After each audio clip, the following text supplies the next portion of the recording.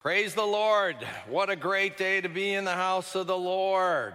What a good time of worship. It's great to see the next generation coming up, right? It's wonderful. It's fantastic. We need to do that.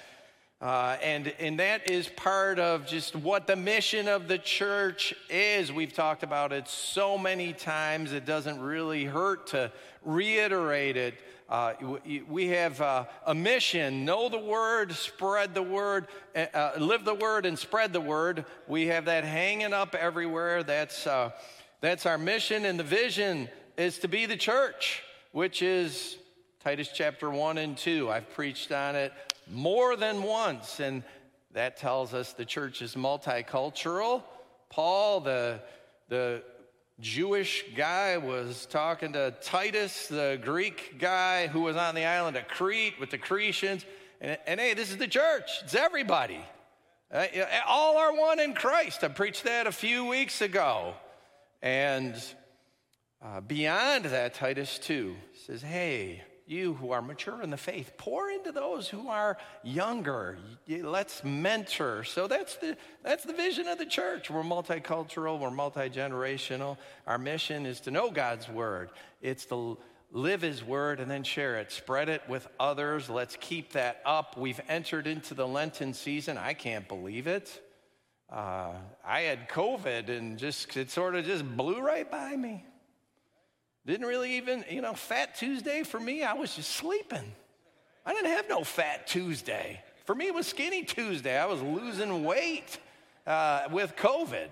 But that's all behind me, and I'm grateful for that. And we're into the Lenten season. We're looking forward to Easter Sunday next month. Next month is Easter, which is next month's rolling around here. Next Sunday is next month. So Easter is really coming up quick, and we're going to celebrate the resurrection of Jesus Christ, our Lord and Savior.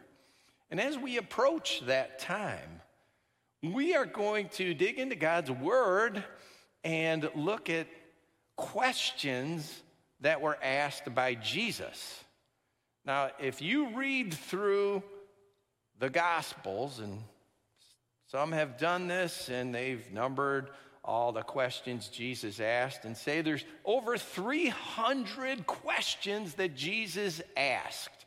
Now, I know some of those are reruns. They're repeats.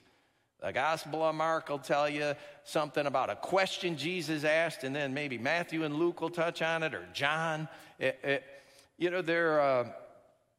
For example, Jesus, he asked once, who touched me? Who touched me? Well, that's in Mark's gospel. That's in Luke's gospel. So is that one question, or is it two? Well, I count it as one because it's two gospel writers writing about the same event. If we count it as one, so there's less than 300 unique questions. Some have counted 173 unique questions by Jesus, others 135. Suffice it to say, Jesus asked a lot of questions. He asked a lot of questions. And often when he was asked a question, he answered with a question of his own. And this is it's a great technique. Jesus was probing the human psyche. He was provoking, he was challenging people to think and to come up with an answer. And we find in this technique of asking questions, it was a way to get to elicit a response, be it even a silent response, someone just walking away, but getting them thinking. And sometimes Jesus asked a question, he just left it open-ended. He didn't answer it. Other times he would ask a question, then he'd answer it. He'd provide an answer. He would tell you what it was that he was getting at. And today I want to consider one of those types of questions, a question Jesus asked. And then he provided some insight into how it ought to be answered, how we ought to think about it. And it's a question that points to the resurrection. It's a question that points to Easter Sunday. And there's also other lessons in this question of Jesus for us today there's other questions or other answers for us, other lessons beyond the resurrection, beyond Easter. And the event of this question we're going to touch on today is in 3 Gospels. It is in the Gospel of Mark and Matthew and Luke. So it's not 3 questions, it's 1. And we're going to touch on it.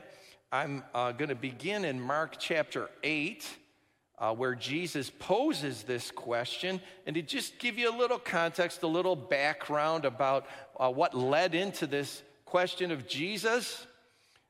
He was in the region on the eastern side of the Sea of Galilee. They call it the Sea of Galilee. It's a big lake. He was in this region called the Decapolis, 10 cities. There's 10 of them there on that eastern side, actually 9. One's on the west side of the Jordan River, but they call it the Decapolis, the 10 cities. Jesus was doing some great things. He healed a deaf, mute man, and this man who couldn't hear or speak suddenly was enabled to hear, and he spoke clearly. It was amazing, absolutely amazing. And people began to talk about it, wouldn't you? If you knew someone who couldn't talk, couldn't hear, and then someone comes along and they're there, they're healed up. Of course, a buzz started, and Jesus said, please stop. Don't talk about this. But the more he said, don't talk about it, the more they did. It's tough to keep a good story down. This was great news. And so it was not a secret. A large crowd gathered. Jesus began to teach them. 3 days he taught them while they got hungry.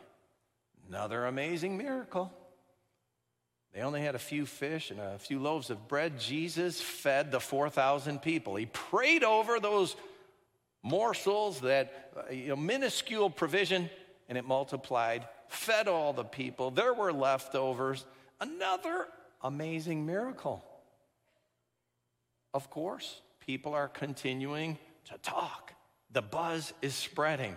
Jesus dismissed the people. He stepped in a boat back into the lake. He's going to the other side, the western shore.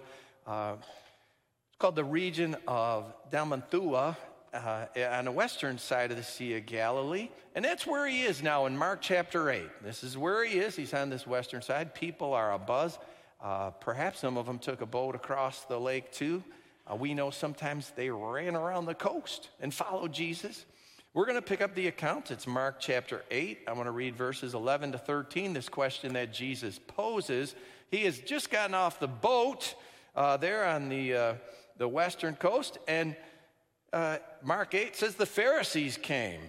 The Pharisees, the leaders of the Jewish faith, the legalistic leaders of the Jewish faith, the Pharisees came and began to question Jesus, to test him. They asked him for a sign from heaven.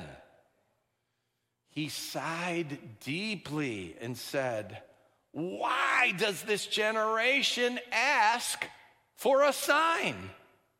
Truly, I tell you, no sign will be given it." Then he left them. He got back in the boat and he crossed to the other side. This is Mark's brief account. Mark is he writes with brevity. He has the briefest gospel. He doesn't give us too many details. But Jesus had been performing these amazing, miraculous signs. Word was spreading. We know that because he had been telling the people, please don't talk about it. We know that Jesus and his friends, they sailed across the sea.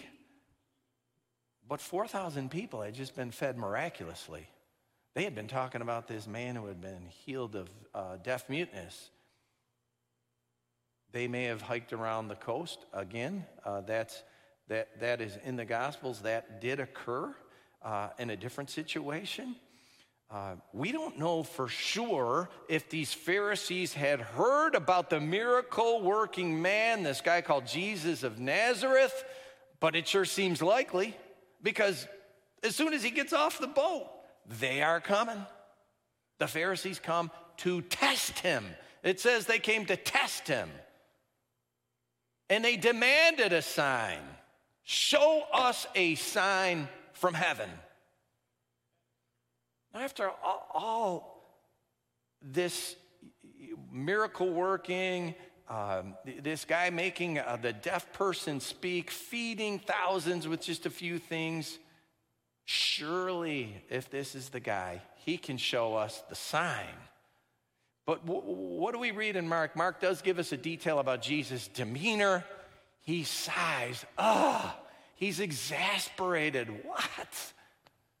And he doesn't respond to them except with this question: why does this generation ask for a sign? Yeah, I know Jesus was talking to that generation in the first century, his time, his people. But that question can span every single generation from then to today. We're living in a generation of skepticism. And certain skepticism is okay. There is a healthy form of skepticism. Questioning isn't wrong. Seeking answers, seeking the truth, there's nothing wrong with that. And Acts chapter 17, verse 11 is a well-quoted scripture that speaks to that. And that little portion of scripture commends the Berean Jews, the Jews who were living in Berea, because they had heard the gospel. They had heard what this guy named Paul the apostle was preaching. And they were commended, Acts 17, verse 11, for examining the scriptures to see if what Paul said was true. So the Bereans, they had a healthy skepticism. The book of Acts, chapter 17, verse 11, actually calls it noble. It says they have a noble character. They're seeking the truth. But then there's this cynical skepticism. And it seems that we encounter much, much more of that. Cynical skepticism, we encounter it more today in this day and age than we do noble skepticism. I was recently watching a video of a campus preacher. Preacher goes on college campuses and he just engages students. And a student confronted him about the resurrection. Prove to me that Jesus rose from the dead. This was the confrontation. Show me the proof, then I'll believe. Now, was this a sincere inquiry into the resurrection? Or was it cynical? Well, this student's attitude obviously came across as cynical. And she went on to say, you can't prove it. It was 2,000 years ago. You're talking about somebody who lived 2,000 years ago, and you say they rose from the dead. There's no way you can prove it. So the demand for proof, show me something. The demand, it was given with an assumption. It'll never happen. You just can't do it. There's no way, preacher. There's no way you can show me proof, even though I'll sit here and say, well, I'll believe if you show me the proof. It was with this cynical approach. It wasn't noble. And we can get that attitude. I can get that attitude. I've had that cynical attitude. And today I could title this message, Dealing with Cynicism. Dealing with these cynical skeptics, but also dealing with ourselves, dealing with myself, when I become cynical. And what is cynical? Cynical is it's being distrustful of others, and then, of course, just not trusting God. And it has an attitude of really self-focusedness, all about me, and I'm not going to trust. I'm not even going to trust God, and that can happen, and I'll admit it's happened to me where my trust in the Lord has waned. Like, where are you, God? What's going on here? And the Pharisees have seemed to have this sense of cynicism when they approach Jesus. Give me a sign. We don't trust you. We don't trust you or the guy across the lake healing and feeding people. Nope. Show us a sign from heaven. Miracle man, give us a miracle. They demanded it. Yet in their hearts, they didn't really believe. They didn't believe they would see a sign. And what if they did? What if Jesus did do some great miracle? You know what? I believe they would have said, well, that's not from heaven. Because that's what they did in other episodes with Jesus. Mark says this was a test. This was a test. You know, if you come to test God, it's cynical. You don't have a heart of humility. You're not coming there humble and trusting. This was a test. And it was not a sincere coming to Jesus to say, are you really sent from God? I need to know. I'm struggling with this. No, it was a test. And we know that the Pharisees and other episodes where they accused Jesus of performing miracles by the power of Satan. Oh, it's by the power of Beelzebub that you're doing all these things. It's not God. Oh, and hey, you heal on the Sabbath day, you lawbreaker. You're not from God. They had answers for everything.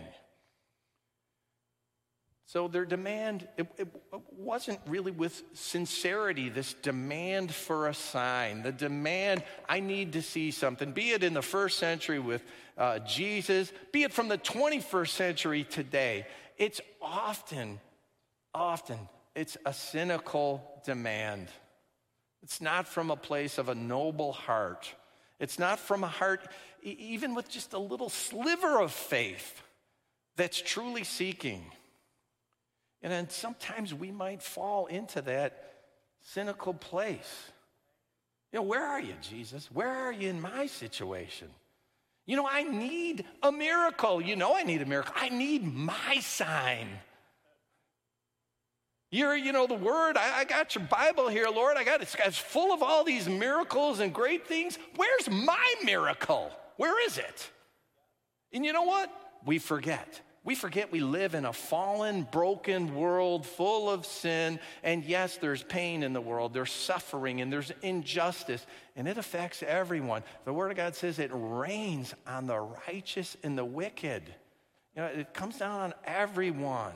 And we forget the words of Jesus. Jesus who said, in this world, you'll have trouble. That's his words, John chapter 16. And we forget Jesus who said, whoever wants to be my disciple must deny themselves and take up their cross daily. No, I don't want to take up my cross daily. Jesus, give me my miracle. Help me out. Take care of me. I need to walk on water. Come on. Where are you? Take up your cross and follow me. Luke chapter 9. See, Jesus, though, he does invite us to pray. He said, ask, seek, knock. He invites us to pray, but to come with some sincerity and to seek with a sincere heart and a noble heart. And sometimes he'll intervene and he will do miracles. Miracles still occur. But in the thick of the pain, cynicism can creep in. We just sung a song that said, oh, the night has been won. When you're in that dark, deep night, can you say the night has been won? I shall overcome, yet not I, but through Christ in me? Jesus said when he said, you're going to have trouble in the world, he continued on. He said, but I've overcome the world. He offered this promise. I've overcome the world. Connect with me. Yeah, you might have pain. It might hurt. I've overcome. You can too, even when we're dealing with a world of trouble. So that's the end of John chapter 16. It's verse 33. Jesus is ready to go to the cross at that point. And he's saying, yeah, you're going to have trouble, but you can overcome. And to the cynical skeptic, to the person whose heart isn't noble, the person who sees the power of Christ as nothing, what does Jesus do? He sighs deeply. I say to you, no sign will be given You demand a sign. No, I'm not doing it. So what do we do? What do we do when we're in such a place where our attitude might get like that? Or what do we do when we have someone who confronts us? Hey, where's your Jesus? Where's your miracle man? What do we do when we deal with how do we deal with the cynical skeptic? Well, we can look at this event in the other Gospels, and we can learn a little bit more. This event is also recorded in the Gospels of Luke and Matthew, and they give us a few more details. And from those details, we can learn more. We can learn how to deal with some of the cynical stuff that occurs. And I want to look at Matthew chapter 12, this incident, the same incident, and Matthew gives us a few more details. So let's look at it. Let's check it out. It's Matthew 12, and it's verses 38 to 41. And again, it's recorded, it says, then some of the Pharisees and teachers of the law said to him. So they're coming to him, these Pharisees, these experts, these hypocrites. Teacher, we want to see a sign from you. Jesus answered, a wicked and adulterous generation asks for a sign, but none will be given. Now some more details. None will be given except the sign of the prophet Jonah. For as Jonah was 3 days and 3 nights in the belly of a huge fish, so the Son of Man will be 3 days and 3 nights in the heart of the earth.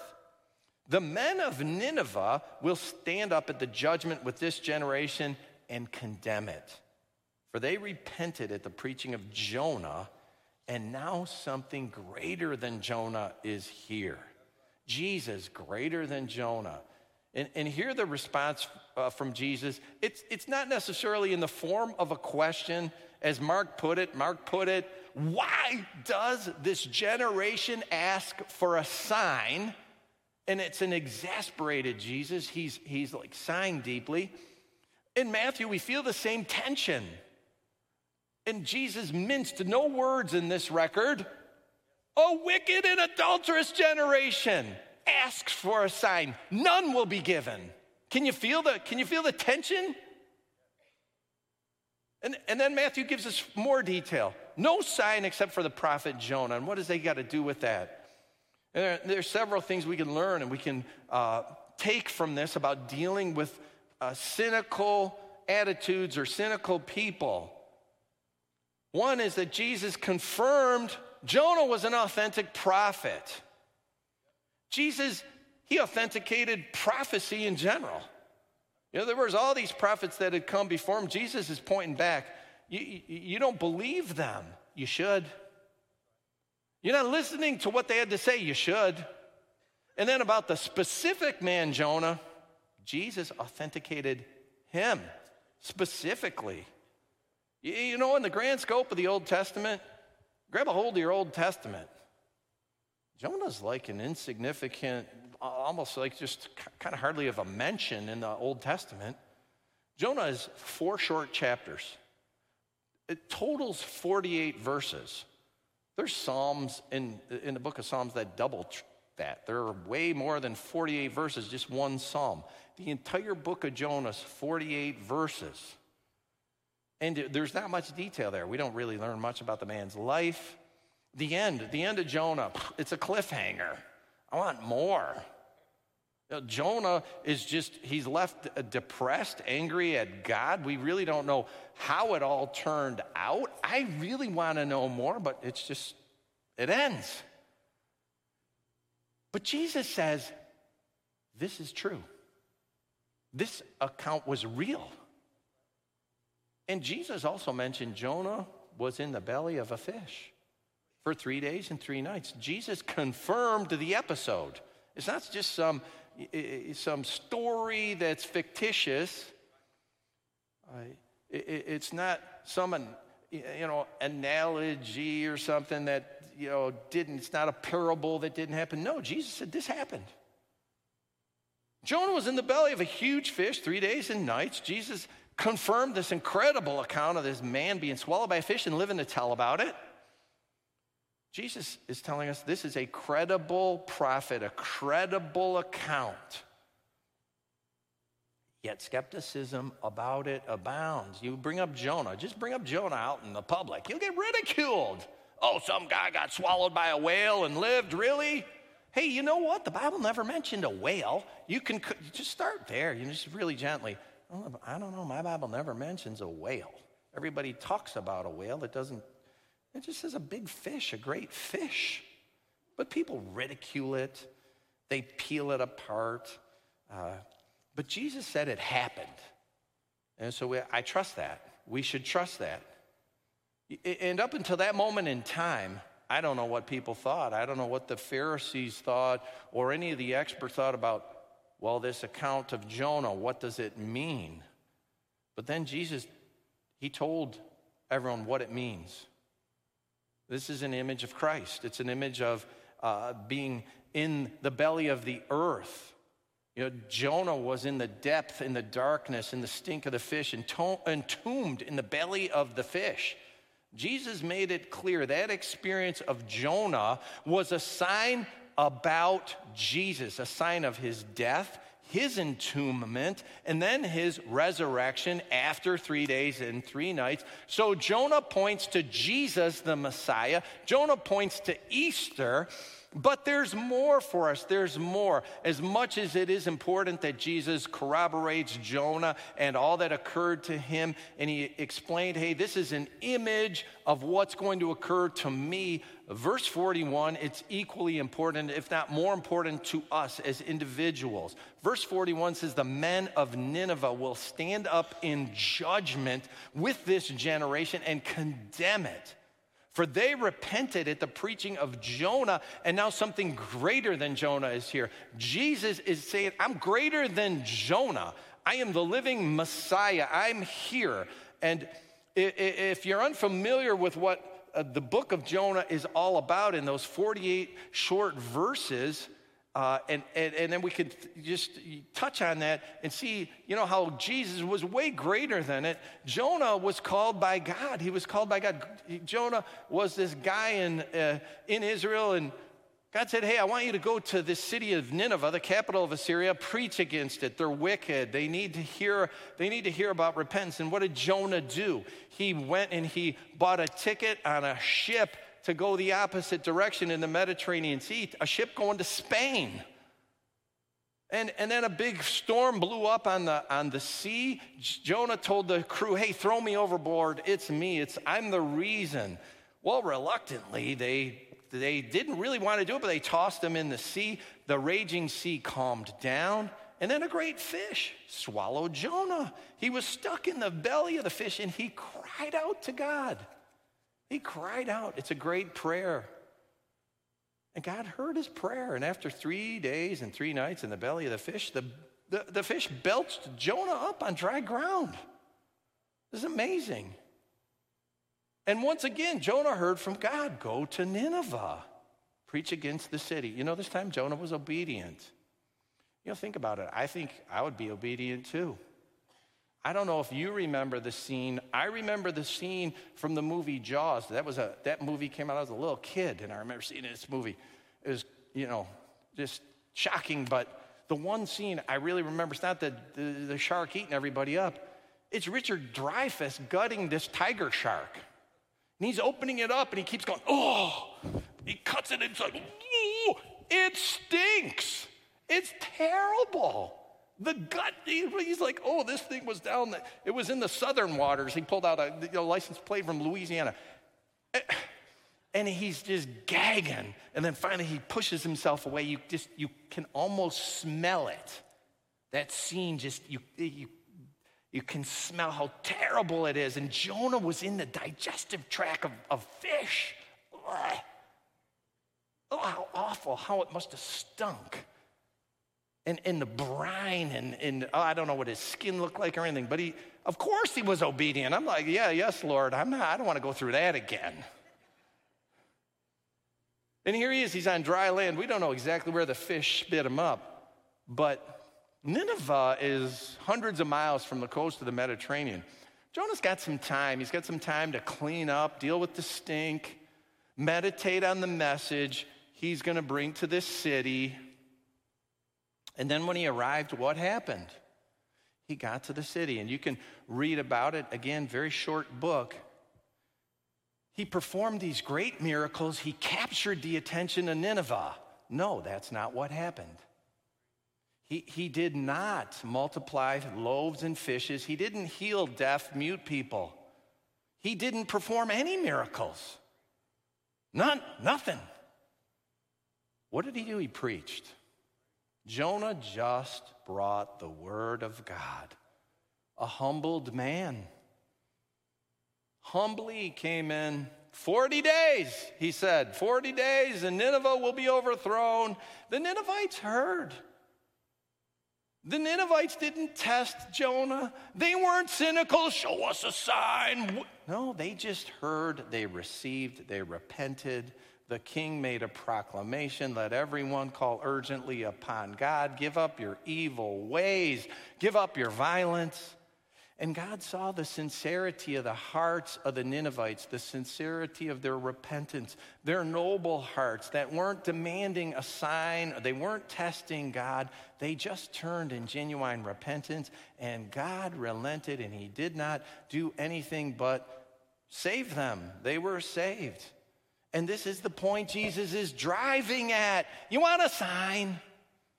You want a miracle?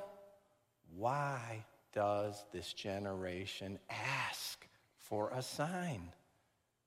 You've got everything already. None will be given. Jonah didn't bring up a sign or a wonder or a miracle. He just brought God's word. Know the word. Live the word. And the Ninevites, they're not demanding proof. Humbled themselves, received the word of God. They were saved. You compare that. You compare Nineveh in the book of Jonah to Egypt in the book of Exodus. What did the Egyptians have? They had sign after sign after sign after sign. Water turned to blood. They had land covered with frogs and locusts and hail and flies. They had darkness. All their livestock died. They had painful boils, sign after sign of God's power. And what did they do? Harden their hearts. The hard hearts got harder in Egypt with all the great signs and wonders. Jesus, he once told an account of a rich man who died. The rich man was dead, suffering in torment in the afterlife, in agony. And the man cried out, "Hey, someone tell my 5 brothers, warn them." And the man was told, "No, your brothers have Moses and the prophets to warn them." Hey, that's our Old Testament. You know what they have? They got the word of God. They have the word of God to warn them. And the rich man didn't receive it. He's like, "No, send someone from the grave.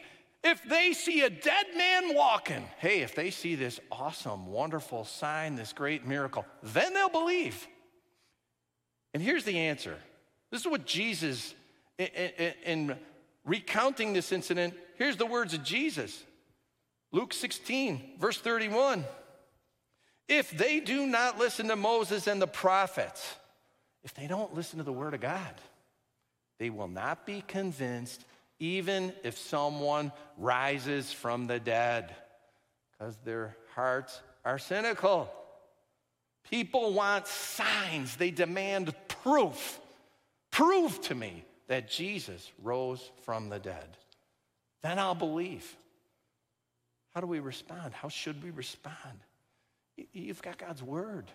Respond with God's word. And don't beat someone over the head with it.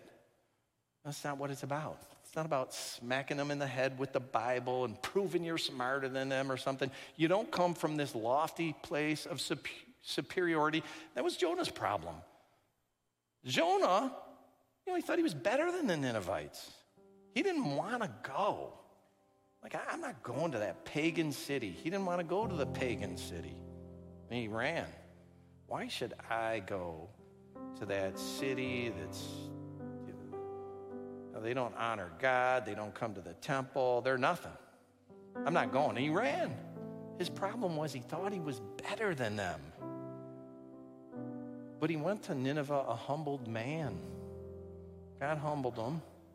And what did he do? He just brought the word of God. With the cynical, with somebody who has a hard heart, with somebody who's demanding these kinds of things, be humble. Share God's word. With humility, speak the truth in love. And if we get cynical, if we lose our trust, if we begin to get into this place where we're just not trusting God, we're not trusting the Lord, and we begin to put demands on him, like, Lord, show me where you at, prove it. We start to test him. Remember the words of Jesus. You have a sign. You've got a great sign. You've got an amazing, wonderful sign. You've got the sign of Jonah. But someone greater than Jonah is here. He was in the belly of the earth 3 days and 3 nights. He rose from the dead. He's alive. Trust that.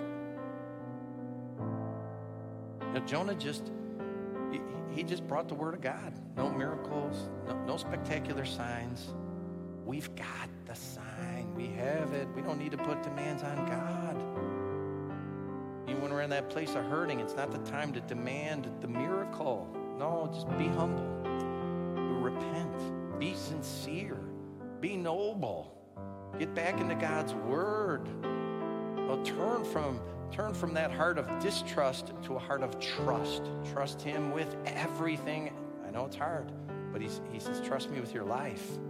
And be assured that even though you have trouble in this world, with Jesus, you can overcome. The night can be won.